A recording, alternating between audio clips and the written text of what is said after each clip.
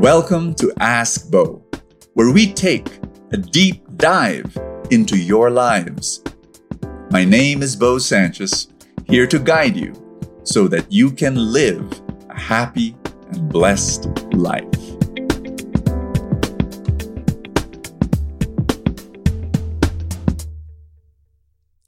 Hello, everybody. This is Bo Sanchez, and welcome to Ask Bo, Hard Questions Podcast.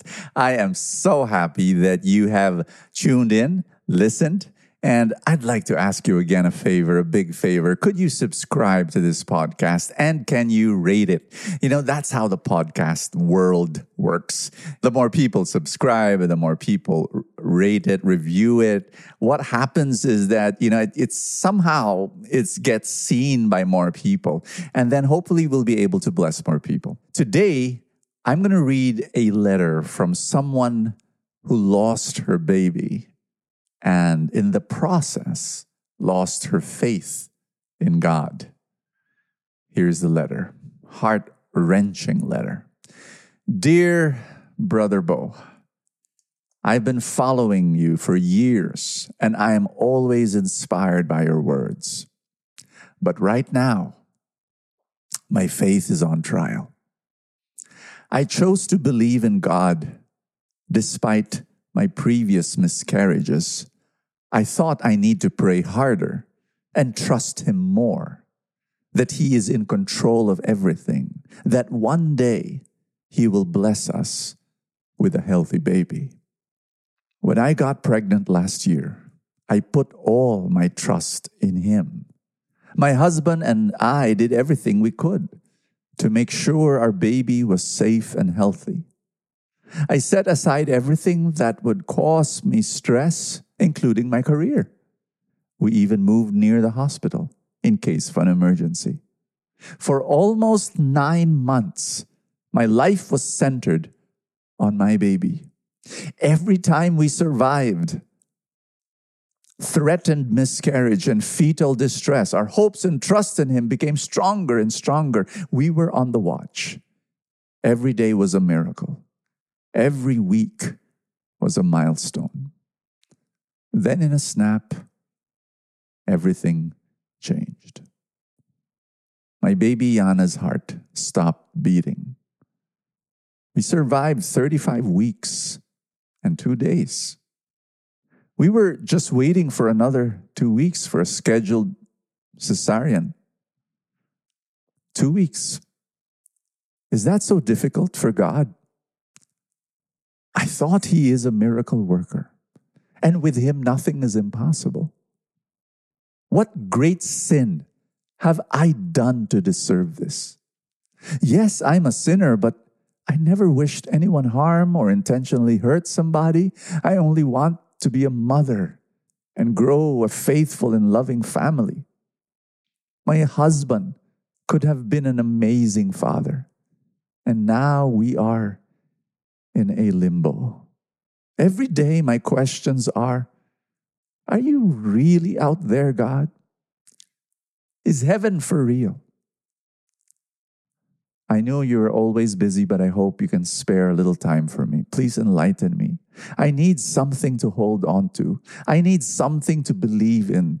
That way I can stay sane. I am in so much despair. I don't know what to do and what to believe anymore. Please help me. Thank you very much. Oh gosh. I'm gonna call you Jane. I don't want to reveal your name, although I did reveal the baby's name. Jane, I'm so sorry to hear for your loss, and my deepest condolences. I know that, for someone to say, I know how you feel, it's like, no, you don't. No, you don't know. And Jane, I don't even want to say that I know how you feel, because I really, the depth of your hurt and loss is immeasurable. If only I can just be there beside you, and I'd put my arms around you and just cry with you. the pain is amazing. It's so deep. Jane, I want you to also know, maybe you know a little bit of my story, that my wife and I suffered from 3 miscarriages, and we lost 3 of our babies. And every time we lost a baby, the pain was horrible. So you mentioned, Jane, that you already suffered from miscarriages before, and you suffered the last one. My wife, she went through a depression after each miscarriage. For about 6 months, she was just like a zombie of some sorts. She didn't know what to feel. The food tasted tasteless. There was this cloud over her head, a dark cloud hovering over her head, and she was just lost for 6 months. Didn't know what to do. Didn't know how to pray. Didn't know what to pray for. She was just gone. But little by little, she would pick up the pieces. She would just let life move on, and I'd be there. I'd be there to love her. Her friends would be there to love her, and we just held on to her, and she'd climb back up, only to suffer another miscarriage, and then she'd go down again. And listen, every miscarriage that we had, we asked that question: why did this happen? Why? Is there an explanation? And I want you to know, I went through studying the book of Job in the Bible, because that's the central question of Job. Job was a good guy. It was very, very clear. The start of Job in the book, to establish that Job was a really, really righteous guy, really good man. And then one after another, boom, he suffers a destruction. His animals, his herd, all disappear. And then his house gets burned down.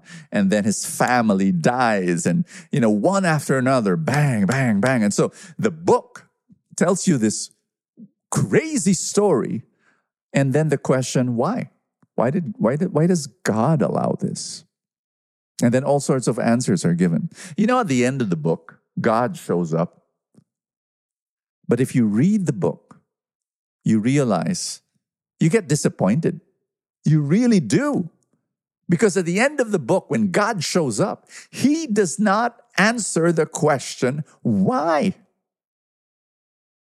He answers another question. What should you do? And so every time we lost a child, my wife would ask why. And ultimately, God shows up in her life.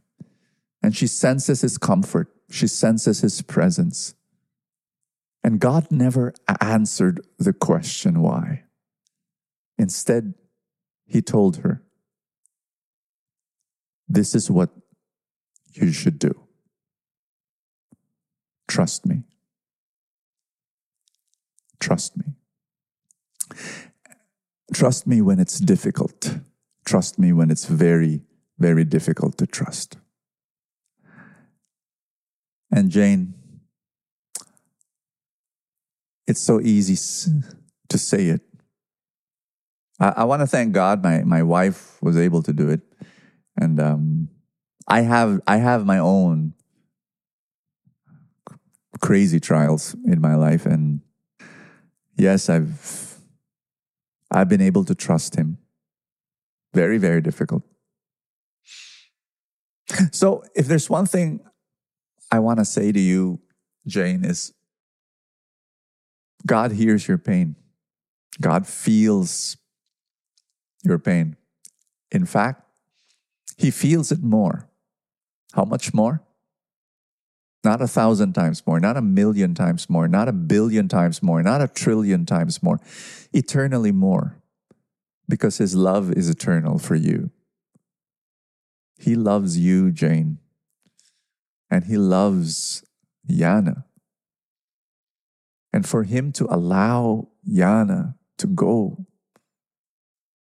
There must be a reason, and we do not know that reason. And it's one day, in heaven, when we go there, this is going to be our, at least in the first few moments. I don't know, maybe in the first year that we're in heaven. Although there's no such thing as year, and because there's no such thing as time in heaven. But never mind, just in case there is a year in heaven. The first year, the most common expression that will leave our lips is, kaya pala. Oh, so that's why. In heaven, we will understand why. And then we will realize perfect logic. No wonder. No wonder this happened. There was a reason. It was a great reason. It was the most loving reason. And right now, we don't understand. But all we can do is trust. Can I pray for you, Jane? And can I pray for everyone who's listening to this podcast who have questions of why trials are happening to them right now? In the name of the Father, and of the Son, and of the Holy Spirit, amen. Lord, I pray for Jane, and I pray for every single person whose heart is bleeding right now, and whose heart is asking why. In the mighty name of Jesus, I pray for comfort and strength for you. I pray for God's embrace for you. I pray for God's presence in the midst of the darkness that you are in, where your faith is so thin and about to crumble. I pray for God's touch.